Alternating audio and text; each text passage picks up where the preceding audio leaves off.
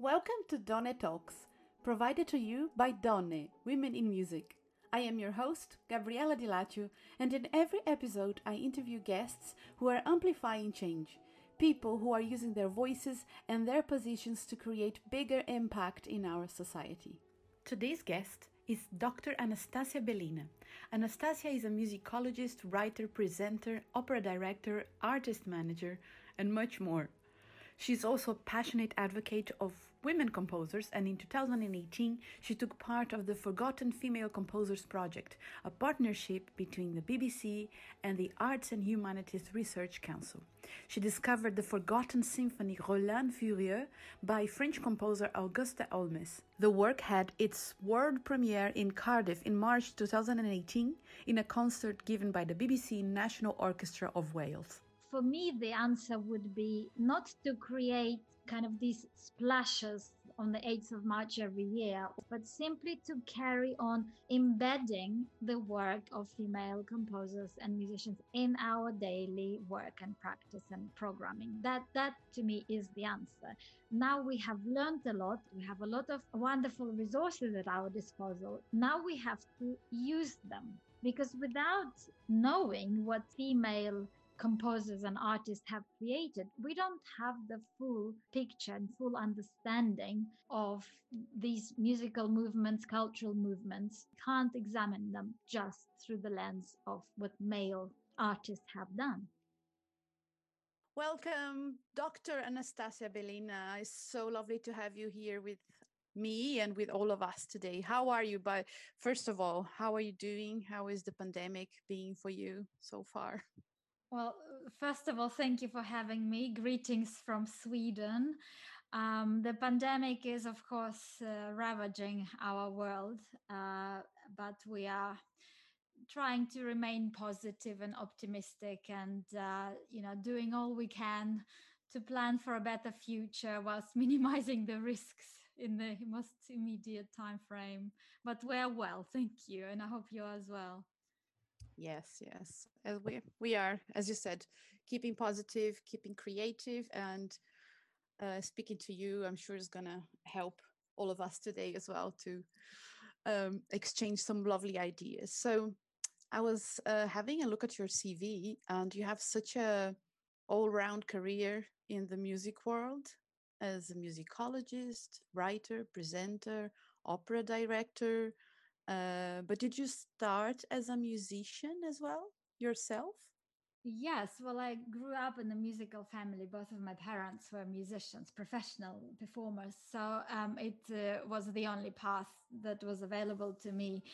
And but I was a pianist when I began, but I had a hand injury at the age of 18, and actually that stopped me from playing professionally. But it was a blessing in disguise, because I discovered the musicology, music history, and I discovered the joy of learning, not only just about the work of music or the composer, but about the wider cultural, historical, political context. And it just brought me into this world, which I love, and it made gave me so many opportunities to work in the field of music in so many various ways. So yes, I have spent all my life in music, but in wearing various hats in the course of my career. And when you decided to start researching, where did you start? What was your first Well, I was at the University of Auckland in New Zealand. New And Zealand? New Zealand. I I was born in Siberia and I grew up there, but my family moved to New Zealand in 1994 or five, and I went to the University of Auckland to do a postgraduate degree, and I just kind of discovered that in our library in Auckland there were a lot of Russian music scores. And so I found this composer, Vasily Kalinnikov, whose music is absolutely beautiful. And so I decided to do a dissertation on him. And kind of it took me from that moment on, led me to a path to work with unknown composers, and that's what I have pretty much done in my whole life.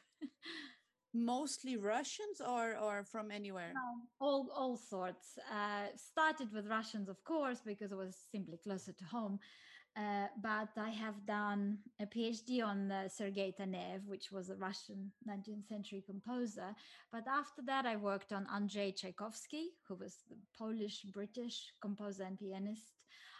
Augusta Olmes, of course, the French composer.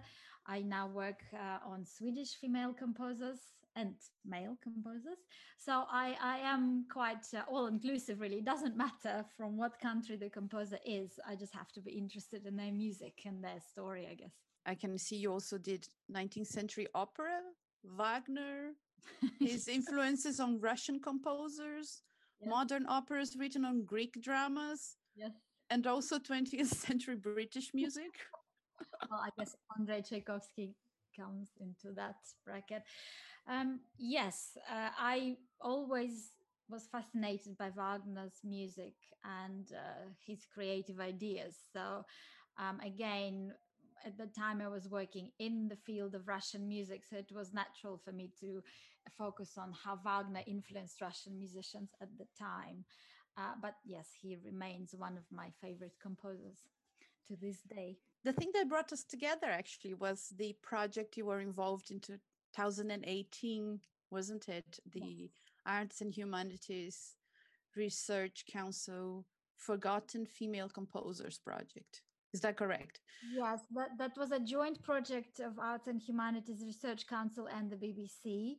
They kind of collaborated on this. Forgotten Female Composers.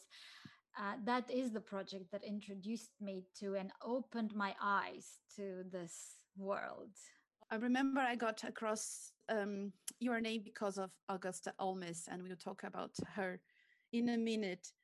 Because the project also had other four composers: Florence Price, Yes. Kasparova, Leocadia Kasparova, Matilda Müller-Hermann, and Mariana Martinez. and Mariana Martinez. Mariana. Exactly. Yes. Fantastic, beautiful concert. So until that moment, had you come across Augusta Olmes? Was that because of the project, or you? It was because of the project. Before that call was announced, I worked always on unknown or neglected composers, but they happened to be all male. But when the call was announced, I thought that sounds really interesting. This is my area, so it doesn't matter if a composer is male or female. Let me look into it, and I simply started researching and looking into female composers through the ages. And Augusta Olmes she just jumped out at me because she had a strong connection to Wagner, first of all, but also just her life story and her music. Truly exceptional for, I think, for a woman who created it at her historical age.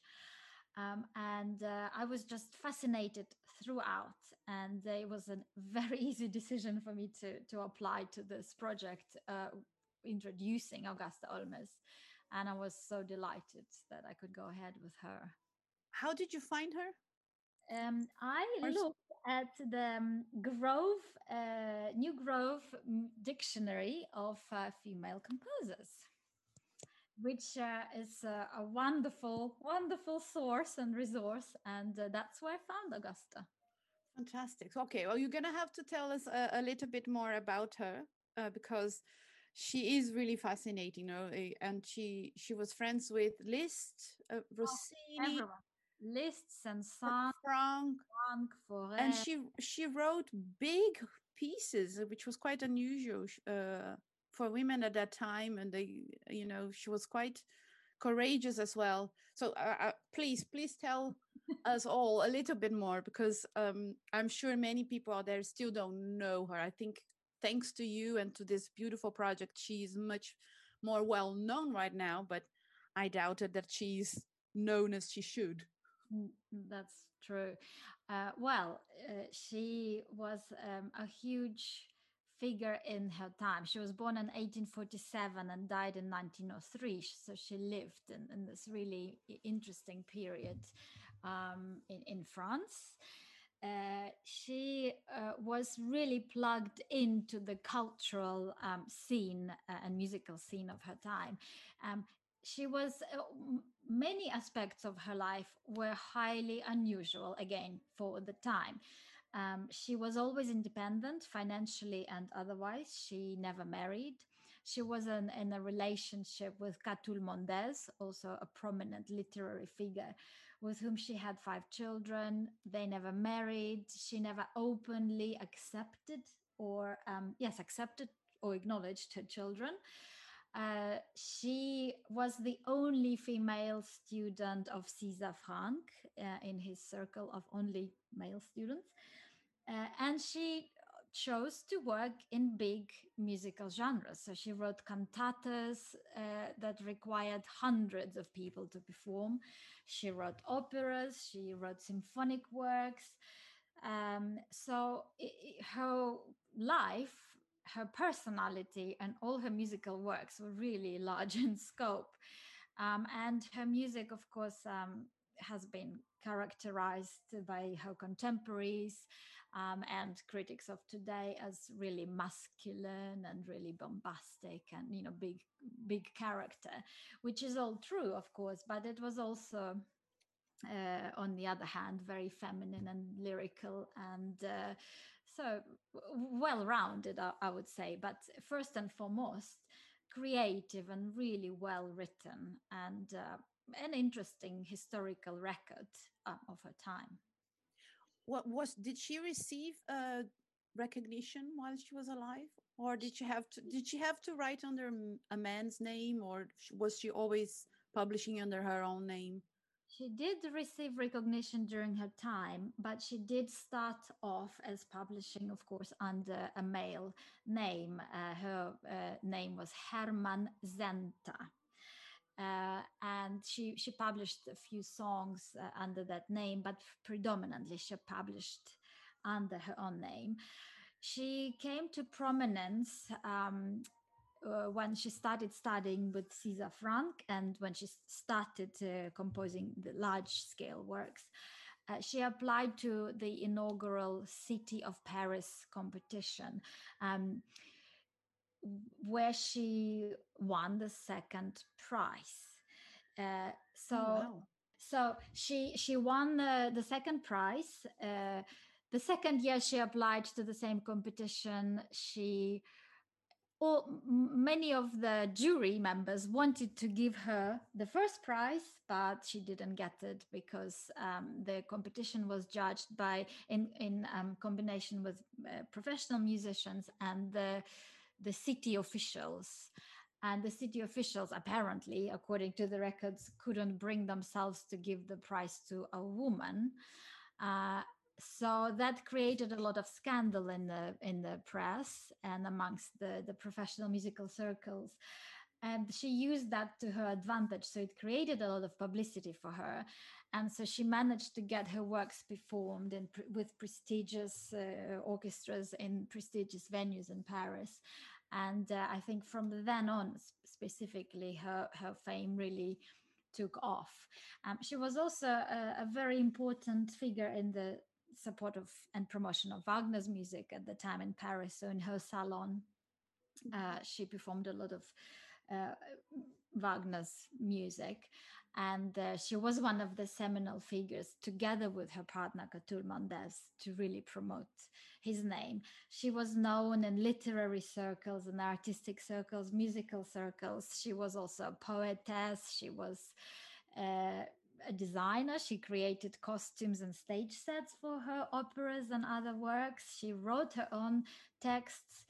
Again, rather uncharacteristically for most composers at the time. Only Wagner and Berlioz did that. So all the texts to her songs, operas, cantatas are written by her. Maybe at the very beginning, there are very, very few that are not hers, but that is what she is known for. And how's the situation with her music now? Is it all published, or? Well, through this project, her music has been disseminated much more widely. She is published now by Schott. Several of her symphonic works are published by Schott. The most recent one, Roland Furieuse, or Orlando Furioso, the symphony that was long forgotten and neglected, that was found in archives in Paris, and a selection of her other symphonic works. Her music has been recorded by the BBC Concert Orchestra. It has been performed and recorded by the BBC National Orchestra of Wales, BBC Singers. So it is definitely getting um, more time that it deserves. I also did a program on Augusta Olmes and Henri Duparc with uh, for the BBC Composer of the Week for Radio 3. So she is now. I would hope that she's now a name that is better known, but of course there's a long way to go with promoting her music. She wrote many songs, and that's something Yes. that I would like to look into. Not many recordings exist, and it would be wonderful to actually have her have her songs recorded professionally, and because some of them are really wonderful, wonderful works. And that's so important, isn't it? I think people sometimes don't realize how important it is to record the repertoire to make life easier for performers to find the music and to decide if that Yes. piece can suit a concert or not. So Well, it's such a you make a really important point, because I proposed a lot of composers to the Composer of the Week program.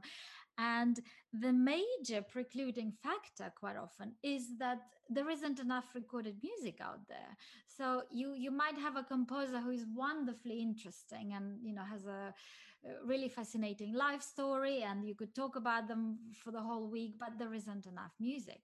And when you come to record the music, quite often you find that, well, if you're lucky enough to find the scores or the music, they are in autograph, so they're handwritten, and it's so difficult, as you know, to learn something when you can barely decipher what is written on the page. So you have to go through the process of getting it, processed and prepared for learning and performance.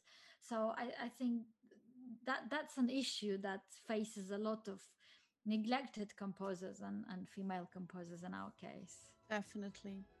If you're enjoying this podcast, there are 3 simple things you can do to support our work. First, subscribe. This way you will never miss an episode. Second, tell about us to a friend or a family member. You always have someone to share the stories of this interview. Third, give us a review on iTunes or whatever other channel you subscribe. This way you will be helping others to find our podcast. This is not a tricky question, but until that moment when Augusta Olmes entered your life, how was your knowledge of women composers through your Well, musical career? zero. It's really embarrassing to say. Of course, I have worked side by side with my contemporaries who were female composers. I had students who were female composers. I knew of historical female composers without actually knowing very much of their music.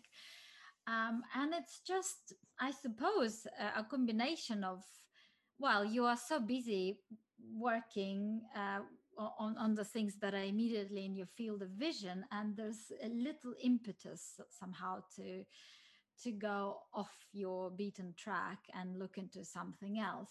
But what was fascinating is when I discovered Augusta and I started working on her music, then, well, the internet, the big surveillance and spying machine that it can be, started offering me music by female composers I never heard of. So obviously, whatever I was doing online, searching on YouTube, knew that I was walking down that path now. And so through that, just even through that, I found so many composers that I now really like and whose music I listen to, and several websites that are dedicating themselves now to publishing and promoting the works of female composers. But it is really shameful that I knew Well, but I don't think it's totally down to you. I mean, I felt quite shocked as and embarrassed, and I was hiding from a lot of people actually that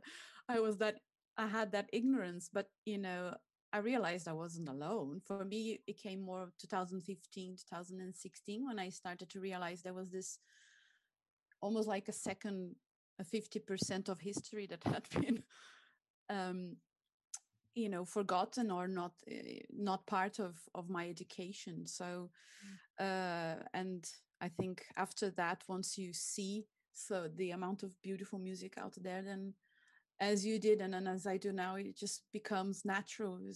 The more you find, the more you want to find. It's And I almost like think that.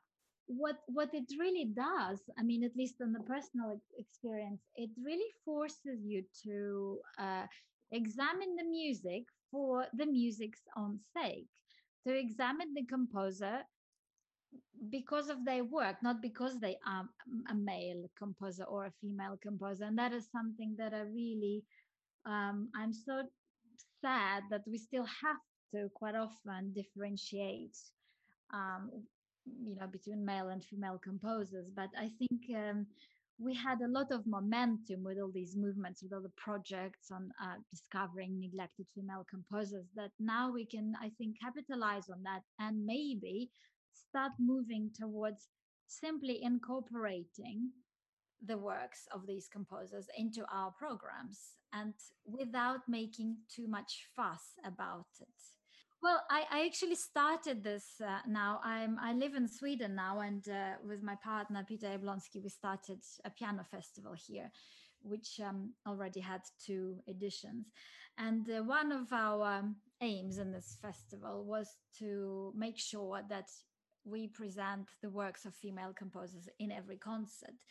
Um, we kind of at first thought, oh, should we have a day dedicated to female composers or a special concert? And then for various reasons, we ended up with not being able to do that, but instead ended up with including a work by a female composer into each concert. And that worked so much better, and we now actually don't even focus on saying every time, look at us, we have a work by a female composer. I am moving towards the place where it is just a given that we will have a representation. Sometimes it's equal, sometimes it's not, but we do have a representation in our programming, and I think that is what is important to So I us. think that's, I always think it's a more positive way of doing anyway. And that's why I don't understand sometimes um, the argument that, organizations are always afraid of programming unknown music, either by women composers or new composers. But if you're presenting a concert that has music that the audience already knows, what's the excuse for not introducing new things Exactly. that people can actually leave that concert thinking, wow, I never heard of this music, and leave it with a bit more curiosity. I agree with you. And what I have also experienced now, we've been in Sweden for a couple of years now, and we present a lot of unknown music, not just in our festival, but in other concerts here. And I have never, ever had a member of an audience coming to me and say, oh, well, this unknown composer, why did you do that? We absolutely had an overwhelming 100% positive response, and the response is, well, why don't we hear about these guys and ladies? Why don't you play more of their works? So I think there's a lot of prejudice, maybe, or even just wrong assumptions that audiences are put off by unknown names in the programs. Perhaps it is to some extent true in some places, I don't know, but I certainly haven't found this to be true here. So I think audiences are much more open and embracing than we give them credit for. And I think, of course, it takes bravery on behalf of a performer and concert organizers and promoters. But wonderful music is wonderful music, whether you recognize the name or not. So I think it's really, we have to do a lot of work here, and it is our duty to make sure that we continue to find new things and introduce them to our audiences. I completely agree. Every time I sing and perform music by women, and they're most of the time unknown, we can't Yes. help it. Um, I always have people coming to talk to me afterwards, more than if I didn't perform that piece, because people would come to me and say, "Oh, I never heard of this composer." And of course, I always make a point of doing that with a lot of thought and maybe telling a story. And you need to introduce a new piece in a interesting way as well for audiences, so to invite them to be part of that story. And if you do that, and it's fascinating to see the response. I love it. One argument that I want to talk to you about, which the quality argument, because people still believe, and I'm sure many people, we even ourselves probably have this unconscious bias that, oh, if the music was good, it would have survived. Now, you are the musicologist, so um, I think it would be very interesting to hear why this argument. Well, what do you think? What are your thoughts on? I'm not going to lead you on the answer on this one. What are your thoughts of the quality argument? Well, I have a lot of problems with the word quality, because quality can mean different things for different people, and does mean different things for different people. And especially for professionals or professional musicians versus audiences or versus music lovers. I don't know. I think good music that speaks to us is good music. I don't think of music in terms of, if this is Bach, this is high quality. If this is Augusta Olmes, this is lower quality. What does what do you get out of listening to a particular work by a particular composer? What response does it elicit from you or from your neighbor in the concert hall? I think that is what is important to me. Having done a lot of work on neglected composers in my time, it is blatantly obvious that composers are neglected not because their music is bad and not interested or badly written. They're neglected for so many reasons, for a huge variety of reasons, and absolutely not because of the quality of the music. Um, and also, we are bombarded with so much information now, and there are so many recordings of wonderful works and the established canon. So I think it's um, really quite difficult sometimes to again step out of this and to find out something new, something different. So yeah, I have a lot of problems with people who are kind of thinking only in terms of quality music. And if you have been neglected, you have been neglected for a reason. It just doesn't stand closer scrutiny, I'm afraid.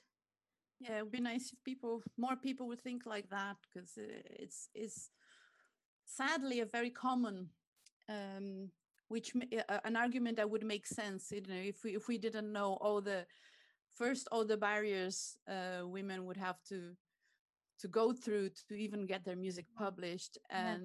And the other thing is, uh, you know cultural memory is not a stable thing, because many of these women had success, and Yes. like Augusta Almes, like Hildegard von Bingen, like Barbara Strozzi, like, and then what happened was they disappeared from history again, then for other reasons, other historical reasons that we don't have control.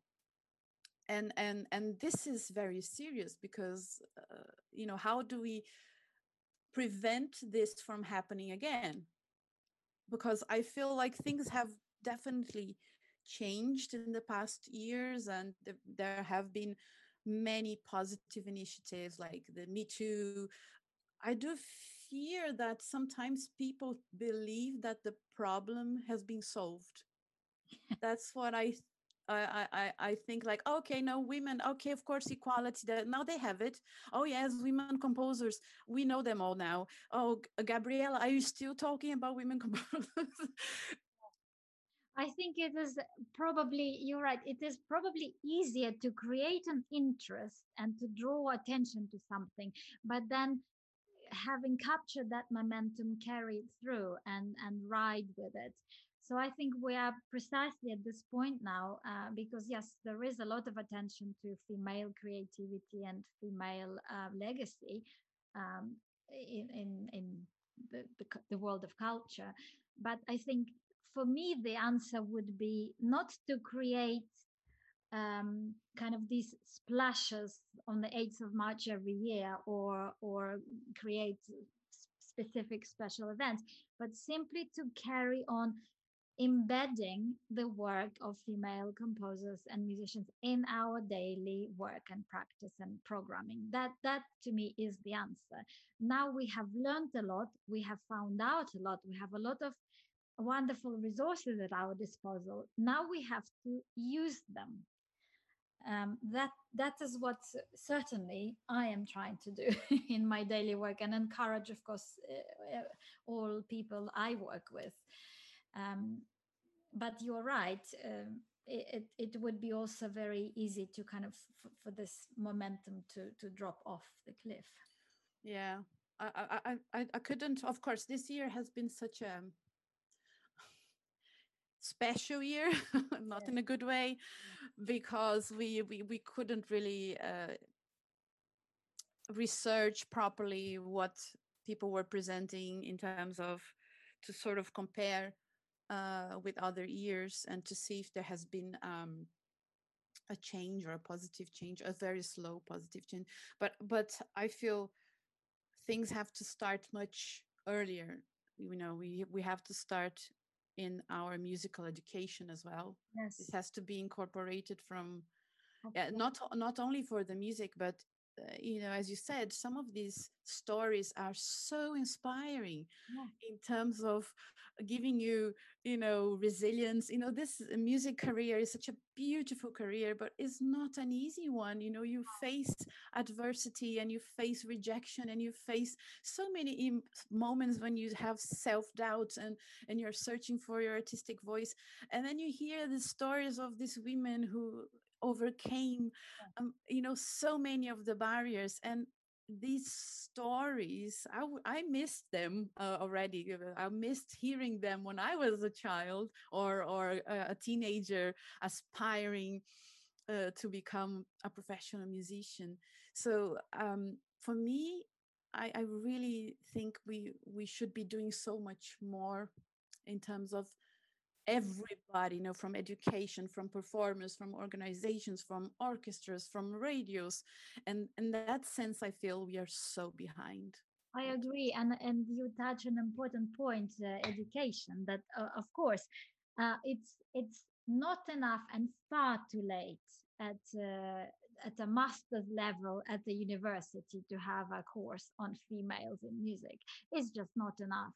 Uh, I remember even when I was at the music school back in Siberia, music history only contained, of course, male composers. I don't remember a single female name in a single history book of the time. So it needs to start as early as possible, with and again, without separating it and making it look like this is something unusual or special. It should be part of history, just like women are part of history, in every sphere. We inhabit this world together with men, and that's it. And female music exists in the same sphere as male music, and it shouldn't even be differentiated like that. So it should be inclusive, it should be included, because without knowing what female composers and artists have created, we don't have the full picture and full understanding of these musical movements, cultural movements. We don't. We can't examine them just through the lens of what male artists have done. Of course. And as we know, we are 50% of the population, so it should be easy, shouldn't it? Well, you would think so. You We're would. trying. So now, with the pandemic, I think the pandemic could bring actually a great opportunity for instead of being a difficult moment, because it could be an opportunity for everybody who is doing things online to actually offer this music as well in option, not so much not only orchestras but all of us performers. And I think uh, um, as an artist, I always like to invite everybody listening right now to one, be more curious, and if you are a performer, try to find one or two up to 10 pieces that you know really well, that you can always do it as an encore. It doesn't matter. Sometimes I know we don't have control on the program we are performing, but we can always suggest. I always suggest now, and they, if they say no, fine, but at least I feel good. I feel good with myself. At least they have heard the name and maybe will recognize it when it comes around second time. Exactly. So Anastasia, just for us to have a, a, a, a nice ending in terms of new ideas, and how can we think in a positive way of moving forward? So in your opinion, how can we all do better? What would be like your top three suggestions to everybody listening today, from people who are just listening to the podcast, to all of us artists, to teachers, to people who just love music? Well, first of all, to be courageous and to be fearless, really, in our own research and discovery, not to be put off by this idea that, oh, if something is unknown or neglected, it probably doesn't merit closer scrutiny, because in many cases it does.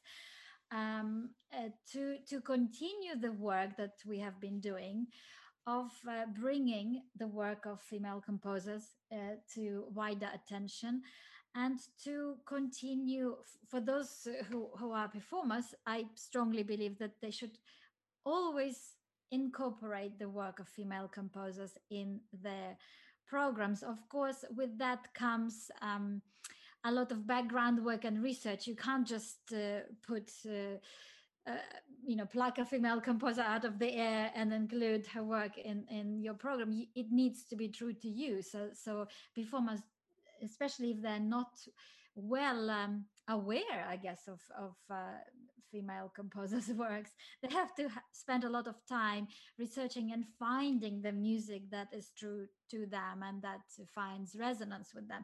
But it is out there, and there is no longer any excuse not to do it. So to continue offering these works to concert organizers, to promoters, to orchestra managers, because they deserve to be known, um, and to believe that, with to have a positive outlook to continue the work. If you believe in it, if you have the passion for it, to just keep going without you get a no, you get a yes from the next place. Kind of work on it despite the rejection that you might have, or the lack of interest in one place, because there will be an open door somewhere further down the line, if that makes sense. Yes, of course it does make sense. And now for all the people listening who never heard of Augusta Holmes, what is your number one piece that you would suggest they start with?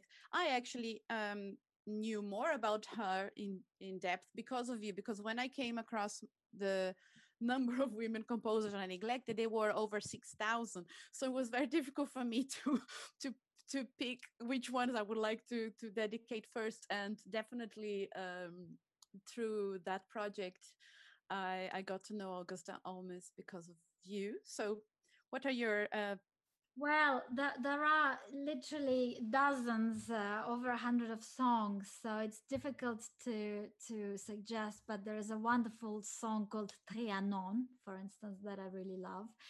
I am really much sold on her orchestral works at the moment, and the first work I heard by her was called Andromede, which I would recommend hugely.